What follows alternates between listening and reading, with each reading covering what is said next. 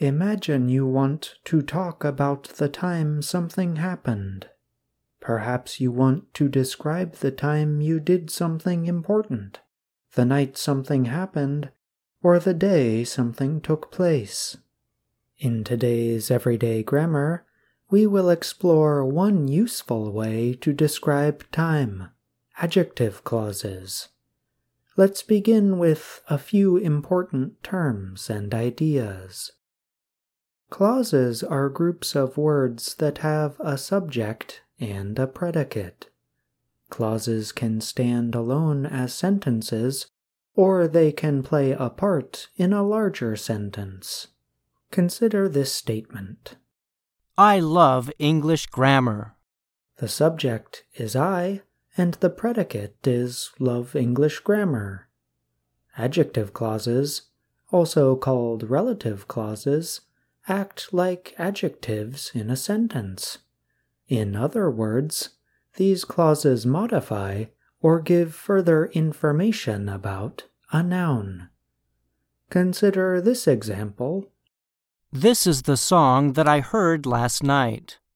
The adjective clause is that I heard last night. It gives more information about the noun song. Adjective clauses have many uses. They can help describe places, reasons, times, and more. In some cases, words such as that, who, where, or when begin adjective clauses. But in other cases, English speakers leave out these words. Let's examine how English speakers use adjective clauses to describe times. There are two common ways that you should know about: noun of time plus nothing, and noun of time plus when. We will look at both of these in greater detail. Our first structure is noun of time plus nothing. In other words, no special term begins the adjective clause. Consider these words by the Monkees. On the day we fall in love, you and me. On the day we'll fall in love, you'll see. In the example, the noun of time is the word day. The adjective clause is we fall in love. We is the subject of the clause, and fall in love is the predicate. Note that there were no special words such as that or when at the beginning of the adjective clause. Let's consider another example.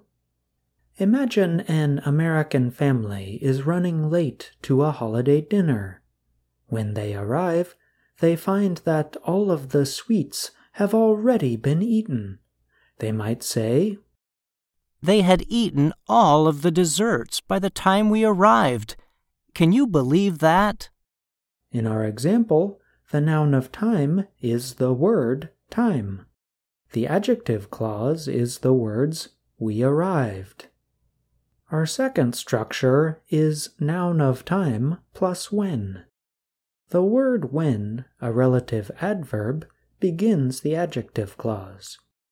Consider these words from John Anderson.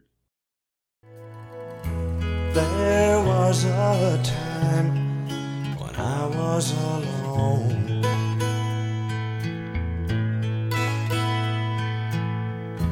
I was all right by myself.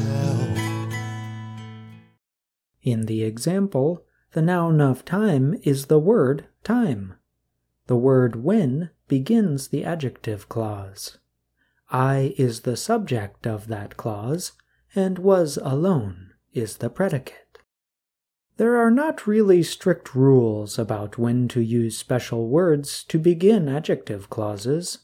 Try listening to Americans speak in films or news reports, and keep note of how these speakers use adjective clauses to describe times.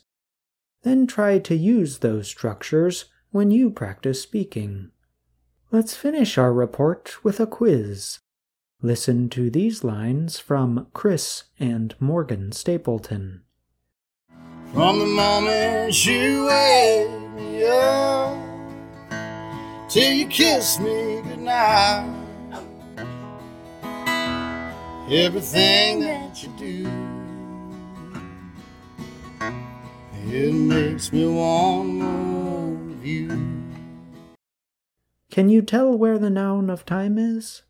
Can you tell where the adjective clause is? Write us in the comments section of our website, learningenglish.voanews.com. I'm John Russell.